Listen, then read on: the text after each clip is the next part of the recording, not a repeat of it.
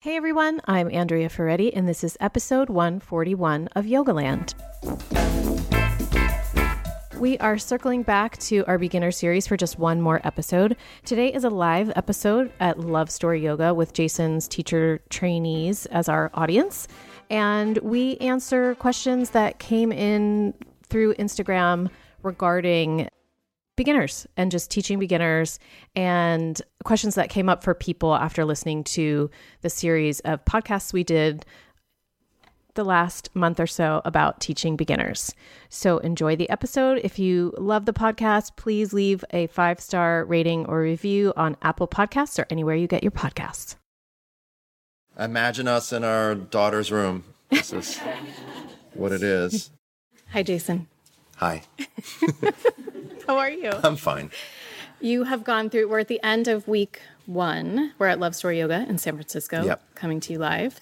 And you're at the end of which module is this? This is the first module in this year's San Francisco training. So mostly focusing on stuff having to do from the feet all the way to the hip joint. Okay. Yeah. So we're at the midway point of the first module, and we're live.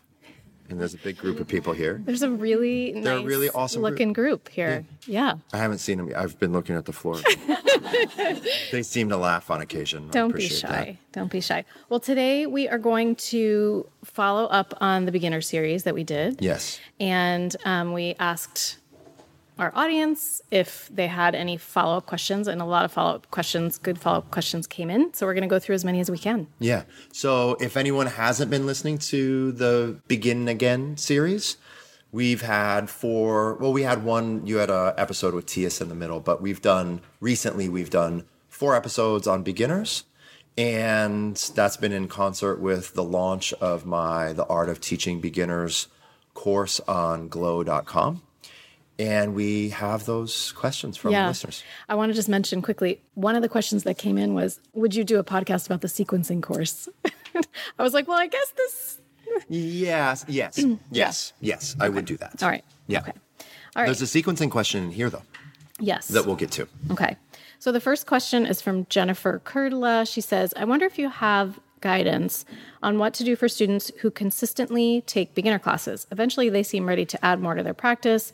So is it a matter of gently suggesting or giving personal options in a group class setting? Okay, I'm going to tell a story. Kick them out the door. I'm going to tell a story. So in maybe 2001, I think it was 2000 to about 2005-ish, I assisted Rodney Yee's beginners class on Wednesday morning at Piedmont Yoga Studio. It's 9:30 to 11:30 every Wednesday. And there was a student, and he was there every week. And he was probably in his 40s or 50s, and he had a really nice practice. And one day, coincidentally, I ran into him on the train coming to class.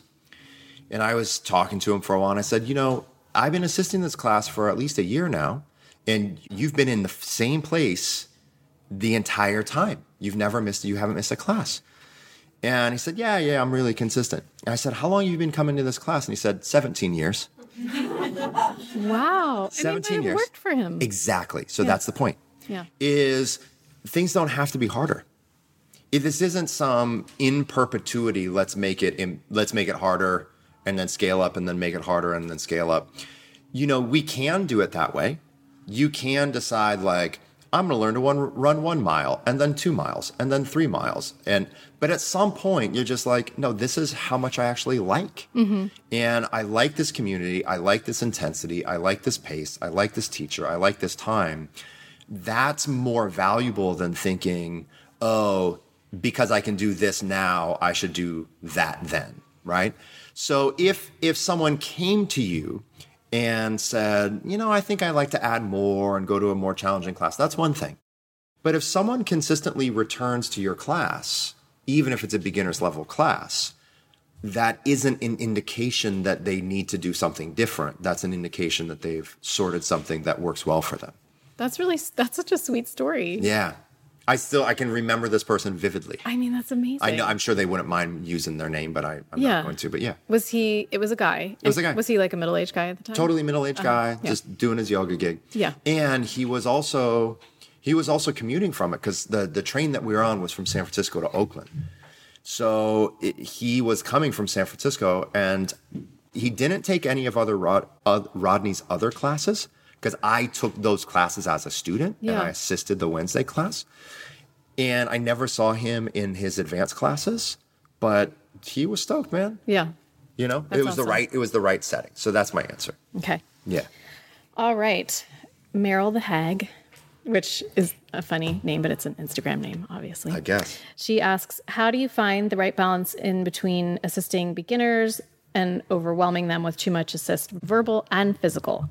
What would be the top 5 to 10 assists for beginners? Okay, so I'm going to give you the top 10 assists for beginners, which is give them a yoga block and teach them how to use it. That's 1 through 10. Literally, that's 1 through 10.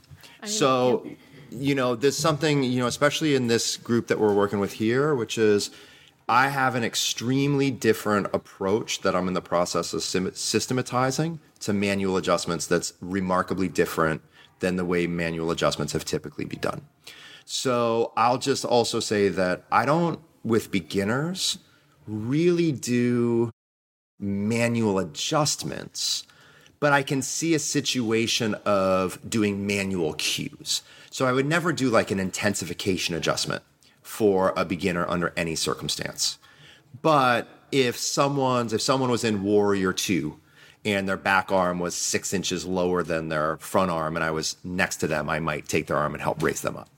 So I don't really have a 5 to 10 thing. I would say just use your eyes. Do not do intensification adjustments and really focus primarily on making sure that their stress and their posture is well distributed and that they have as much support as they need. Now, whether it's a manual cue or a verbal cue, how many is enough? How much is too much? This can be a tough one.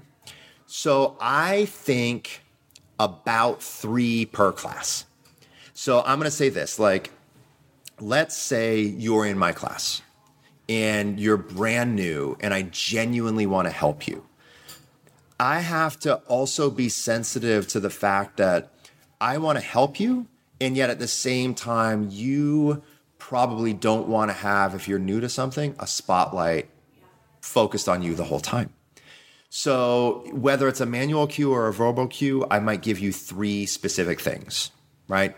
But not more than that in any given class. Now I'm just picking a number, but that's about the right number for me. On one of the podcasts, Susanna Friedman said that Rusty Wells used to call, well, he probably still is, blocks rectangles of hope. Rectangles of hope, yeah. You remember when we were, of course you remember Lulu Bondas in Ojai and Kira, right? Yeah. So at that studio, they had on the side of every block the word help written. Really? And it was like, Kira would just be like, go get some help. You need some help. Yeah.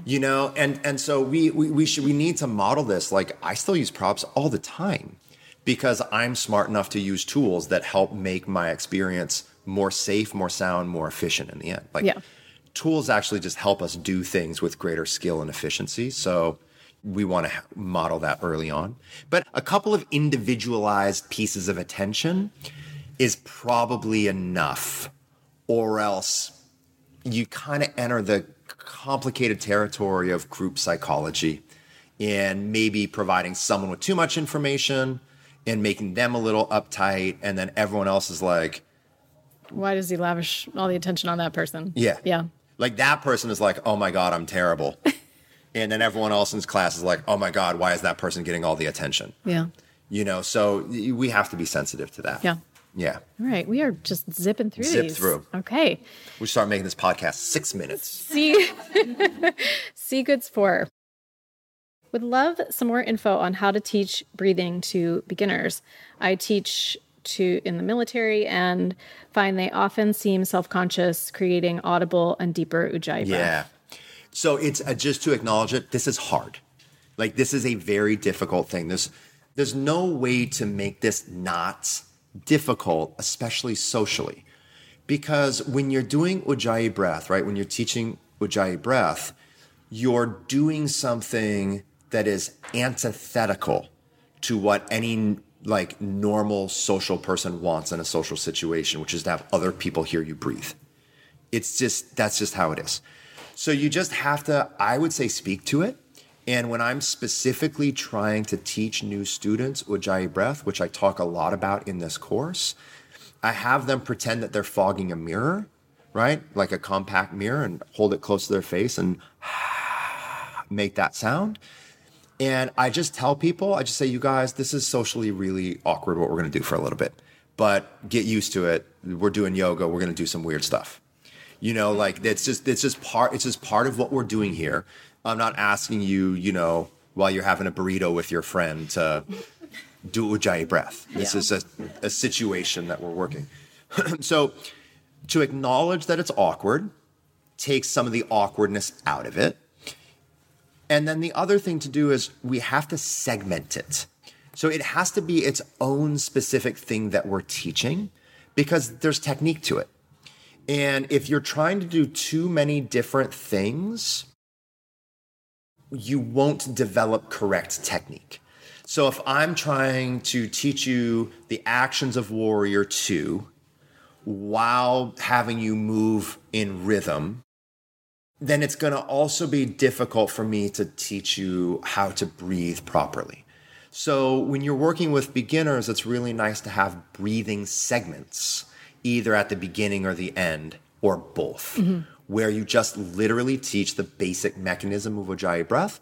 You can also do just simple breathing exercises with like recline things with a blanket roll. So there's various individual techniques, but we need to make it a segment, like we make standing poses a segment, like we make meditation a segment, like we make Shavasana a segment.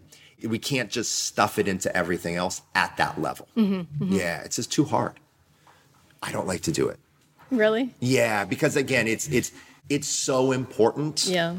But when you're working with beginners, and here's the thing, beginners know how to do Ujjayi breath. I explain this to them, like everyone in this room knows how to do Ujjayi breath because you all know how to whisper.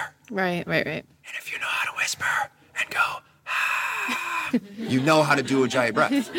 So it's not like, it's not something that's actually difficult to do. Yeah. It's within everyone's existing capacity. It's just that you have the social thing and then you just have to kind of sell the value of it. I feel like I'm an anomalous beginner because it never felt awkward to me because it immediately felt so good. Okay. Like it immediately was like, oh, I can breathe.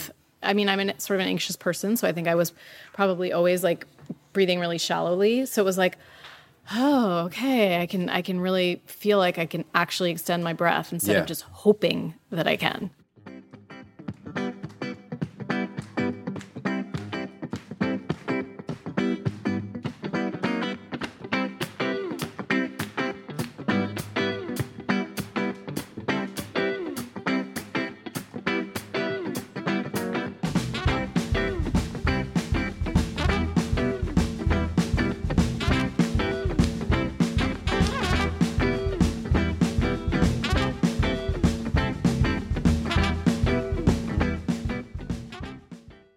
Okay. I have no idea how to say this one. Anacles. At what point would you... Anacles. Okay, thank you. At what point would you introduce the more sophisticated actions of the arms and shoulder blades in Down Dog? Ooh. 2 words that Jason Corona loves. Shoulder blades. And scapula. Well, it depends. So one of the things that I advocate for, and really I've talked about this in lots of classes, and I know at least on one podcast, this is kind of something I really learned from you when you were my editor and I was first writing for Yoga Journal, the basics column, which is if you try to teach too many things in one setting, you teach nothing. And so one of the biggest mistakes that we make on every level is trying to teach too many different things. And we try to teach too many different things to beginners when either we don't understand how people actually learn, that's common, or number two, when we're afraid that students are going to hurt themselves.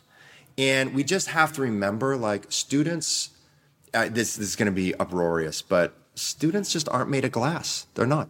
Like, most injuries that happen in yoga are long-term repetitive stress injuries and overstretch injuries. They're not basic misalignment errors. So most new students aren't doing yoga enough to create a repetitive stress disorder. And then also most new students aren't trying so hard that their misalignment errors are going to produce an amount of stress that's going to incur an injury, right? So don't get me wrong, we need to teach technique. But the point is, when we're working with beginners, we think like, oh my God, I got to tell them everything there is to know about each one of these poses, or they're going to break their elbow into 7 pieces and never do yoga again. And it's just like, that's not the reality of how a body works. So what I do on every level, including beginners, is I try to bring in every class a level, like a specific teaching objective. So I might say in class, like, this is beginner's class, okay? Okay, everyone, welcome to Jason's beginner's class. We're gonna do a little bit of everything. You're gonna move, you're gonna breathe, you're gonna stretch, you're gonna feel strong, you do all this good yoga stuff. And there's a specific thing or two that I want to really teach you. So I'm going to teach you specifically how to use your shoulder blades when the arms go overhead today. I believe it's Pacifically. Pacifically. Watching an Australian comedy where they say Pacifically. Yeah. So the point is like, if in every beginner's class, I tell you in down dog what to align your middle finger with, and how to align your wrists, and how to align your elbow creases, and what rotation to do with the upper arms, and then what to do with the shoulder, and then what to do with the spine. You see where I'm going with this. Nothing is going to be absorbed. But if I just say, look, I'm going to help you as much as I can, but there's really one thing about this pose, and everything like this pose where we reach the arms overhead, and you're going to get it from this class today, then that is something that I would teach right away. I would be like, all right, we're going to do a little of everything, and we're really going to focus on how the scapula works when the arm goes overhead, because most people, even advanced teachers, don't actually, they're saying it wrong. So let's be really clear about how to teach what goes up in the shoulder and what goes down in the shoulder when the arm goes overhead. And then you would repeat that throughout. Then one of the things that this is kind of a really important principle of teaching, at least teaching a physical thing or coaching a physical thing, which is it's really difficult to learn a technique in a difficult situation to learn that technique in. So for example, like, it's really difficult to learn what to do with your shoulder blade in down dog because it's a difficult pose for a new student. But if you just stand up and reach the arm overhead, the arm is in the exact same position it's in down dog, but it's not underweight. And you can stay in Tadasana with the arms reaching overhead for a long period of time. You can do lunges with the arms reaching overhead. You can do tree pose with the arms reaching overhead. You can do crescent lunge. And in those poses, you can teach what the shoulder blades do in down dog because you're in the exact same position for the shoulders, but just without stress. And then you apply that to down dog. You say, now we've been looking at this thing. Here's the thing I want you to know what to do with the shoulder blades in down dog. But if you're new to yoga, down dog's too hard to learn that thing in. So let me expose it to you first in all of these other poses where the arm's doing the same thing, but it's unloaded.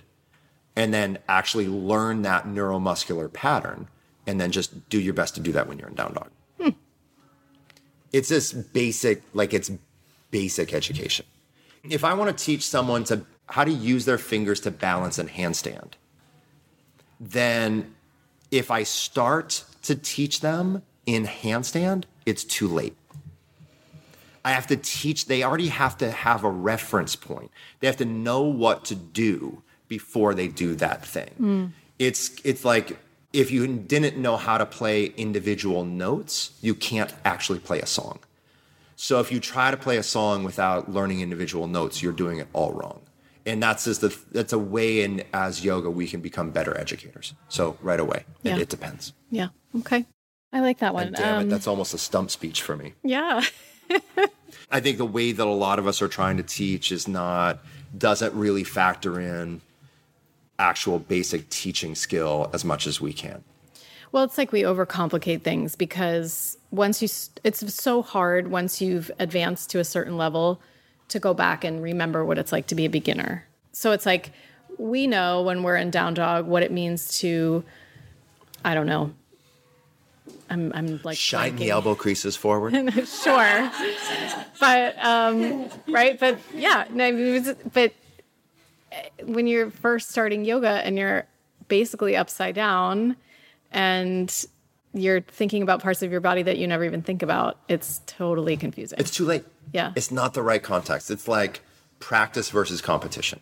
Like you actually have to break things down and learn those things. So when you're presented with a more difficult situation to enact those things, you have an understanding for it. Mm-hmm. And so that's how we have to teach. Yep. That's how I would like for us to teach. That's how I teach. Okay, last question. Chloe, I would love to hear more about sequencing for beginners when teaching Vinyasa flow. I notice that students often find it difficult to keep up with the postures, the cues, the transitions, and the breathing, even though I teach quite a slow Vinyasa flow. I'd love to hear your thoughts in general on how to manage all that and stop it from being overwhelming. It's a whole different ballgame of teaching technique to teaching something very slow like yin yoga. I kind of think about it like this. It's kind of like looking at a photograph versus watching a film. If you're looking at a photograph, it's like there's more time to like look at all the little details and describe it and get to know it. If you're looking at something that's moving, it's a more dynamic thing. So if you were teaching actions in a more static practice, she's spot on. It's easier because you aren't dealing with the number of things that are happening, right? They're in a place for a while and you can teach that thing for a while. When someone is moving, or when you have a group of people that are moving, it's much more difficult because A, they're not in one position long enough to instruct that position, and B, you have to work with timing. So a couple things specifically with regards to sequencing in beginners. Have I mentioned that I have launched a course? Oh, really? Yeah. Oh, and where can I get that course? On glow.com. And because we break this down pretty extensively. And there's a lot of elements that I talk about. But essentially, when you're working with beginners, even if you're doing something like that isn't fast, it still might be too much to take in at once. So I think when you work with beginners, it's best to segment the vinyasa part and the not vinyasa part. It's really difficult. I've said this a lot with our group, right? Is that the world that I come from, I have the Ashtanga background where they're really good at moving, but the discernment of individual actions within postures isn't as developed because that's not the focus of that methodology. On the other hand, I also have kind of that background of the Iyengar world where I wouldn't go to an Iyengar class to get my flow on in the same way that I wouldn't go to an Ashtanga class to really get as deep into the finer points of the technical elements of asana postures, right? So we have this modern vinyasa setting where we're trying to combine these a lot, right? Where we want both, or I want both. We want the technical stuff for safety and for effectiveness and efficiency, but we also want the flow because it's nice to move. But the reality is it's really hard to do those two things at the same time, especially when you're working with a group of beginners. So my approach to it is always just straight up let students know, I want to teach you technique, and I also want you to breathe and move. Over time, you're going to learn to be able to do these things simultaneously. But for now, I can't give you too many different things to juggle, or you're not going to learn anything. So we'll have kind of a flowy part, and I'm going to give you just enough information that you're in the ballpark. And then we're going to stop that flowy part and we'll work on our standing poses and whatever. And then we'll be in those individual poses for long enough that we can actually get a little bit more in greater detail with the individual elements of the postures. Okay. Does that make sense? I think so. So they flow, but then you break it down. Yeah. So essentially I just say like, look, we're going to have this whole class is going to be broken into phases. Okay. And I do this in all of my classes, but in my non-beginners classes, everything melds together differently. So let me give you a real-time scenario. Okay. So let's go back to the how to use the shoulder blade when the arm goes overhead in down dog. So I will tell everyone, when the arm goes overhead, that the scapula is in lateral rotation and the ball and socket is in flexion. That means that much of the shoulder is elevating when the arm goes overhead. The shoulder is actually not pulling down when the arm goes up. That's not what happens. The outer border of the shoulder blade is lifting. The inner border of the scapula is descending. So I might come into a class, even a beginner's class, and be like, you guys, this might seem a little technical, this might seem a little heavy, but we do down dog a ton, and your shoulders are really important. So we're going to have an all-around practice today, as always. But I really want you to understand how your shoulders work in down dog. People are going to tell you to pull your shoulders down. You're not. Most of your shoulders, you're actually lifting up. One part of your shoulders, you're pulling down. Let me show you real quick. Then that's literally going to take me no more than 30 seconds. Then I'll say, okay, so what we're going to do now is we're going to spend the next 10 or 15 minutes just getting in our bodies and kind of playing with those techniques. We're going to stretch our shoulders. We'll engage our core a little bit.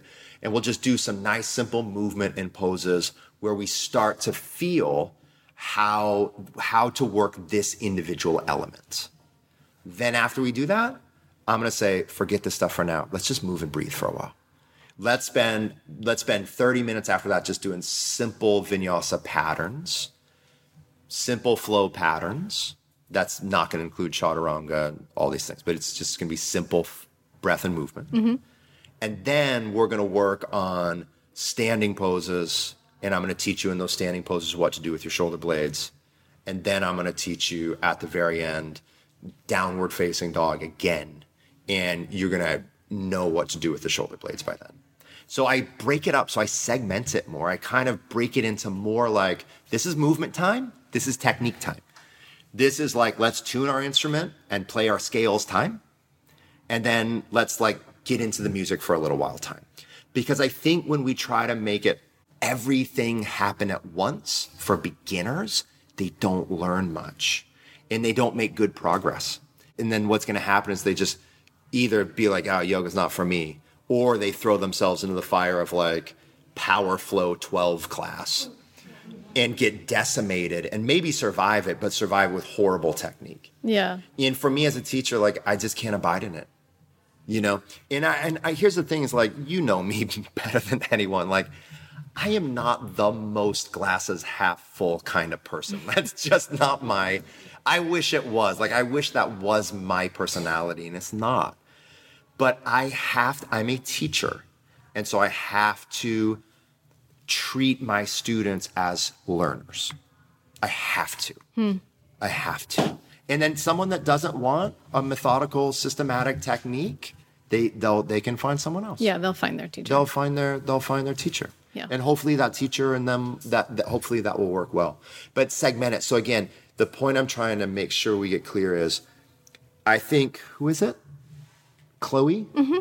I think Chloe's asking like the super important, really common question. It's just, even if you go at a slow flow pace, it still might be too much for someone to learn something. So you got to pick and choose your battles. What are you trying to teach today? Mm-hmm. Give them some poses and reinforce that thing without thinking that they're made of glass and you have to tell them a little bit about everything else. And then at another time, like let them get movement, you know? And then over time, these things come together. It all comes together. Yeah. Hopefully. Yeah. Cool. That's my experiment now. It's all an experiment. Last thing I'll say is like, I've been saying with this group a lot, like, I actually really think technique should always be improving. I think asana technique, I don't think we should be memorizing asana technique. I think we should be understanding what we're trying to do in our practice and how bodies and minds and hearts work, and then work intelligently from there. And then same thing as teachers, right? Like, I don't have a degree in education, but I've been an educator for a long time. And I never want to feel useless, right? Like, I put so much time and heart into teaching. So I want to feel like not only do I know things, but that I'm continuing to get better at learning how people learn and what is effective teaching technique in this environment. And the one thing I know over time is if you try to teach too many things in a class, it doesn't work. Yeah. And it requires not being insecure about whether or not you're doing enough. Yeah. Like, yeah. Yeah, and the thing is like... Or boring them, or... Well, the last example on this is, I've been saying this to this group a lot, which is, if I feel like I have to tell you a little bit, like that sprinkling of instructions in Warrior One, right? I got to give you a sprinkling of instructions in Warrior One and a sprinkling of instructions in Warrior Two and a sprinkling, then I'm always going to give you the same sprinkling. That never gives me or you the opportunity to go into deeper, more nuanced, higher level details. And you just keep saying and hearing the same basic elements of the same postures instead of actually refining yourself and understanding the shoulders don't pull down when the arms go overhead. Part of the shoulder pulls down when the arms go overhead. Part of the shoulder lifts up. Like, that's a very basic thing, but you can do yoga for a decade. You can teach yoga for a decade and not split that one basic atom, because we were so stuck in giving us a sprinkling of things instead of actually saying, no, don't worry about the rest of the body right now. Let's look at this one thing in a little bit greater detail. Let's tune this up. Let's actually learn it so that we assimilate the skill, and then our students actually learn quicker than we did. Yeah. All of our students should learn quicker than we did. I've never heard you say that before. I don't know if I've ever said it before. No, because as teachers, so here's the thing. If teachers are actually learning over time to improve their techniques, then students will learn quicker than we did. I mean, yeah. That's just kind of all things being equal. Yeah, no, I like that. I like that because, I mean, some of what you're talking about makes me think about Mr. Iyengar and just how great he was as an educator. And that he probably really, the practice of teaching transformed because of him. 1,000%. Like, I mean, just radically. It's just like affects, even if you've never taken an Iyengar class, it still affects everything that we do here in the West. Like just having the back foot in a place where the ankle's not about to break. Yeah. In Warrior One. Yeah, or grabbing a rectangle of hope. Yes. Yeah. And he's not the only one. There's been Sure. There's been countless known and unknown people that have done that. But over the eras, we should not only be like doing more things, we should be improving our technical understanding of what works and what doesn't work. And then as teachers, we should be improving our understanding of what works and what doesn't work. And therefore, we can be going kind of further in these art forms instead of just kind of not. You know how I'm very hard on myself as a parent? I know a few ways. Would you like to share one? No, I'm not going to go into the details. I'm just saying. You meant like not specifically how are you hard on yourself, but that you are hard. That I am hard on myself as a parent is because I believe the same thing about parenting. I think I'm starting to maybe let go of that a little bit, but I think when I became a parent, I thought that every generation wants to do it better than their parents did it. Everyone wants to teach their children better and go back to do the 50s. Do a better job. And now I'm like, So anyway, yes, I get it. Thanks for having me. Thanks for being here. Later.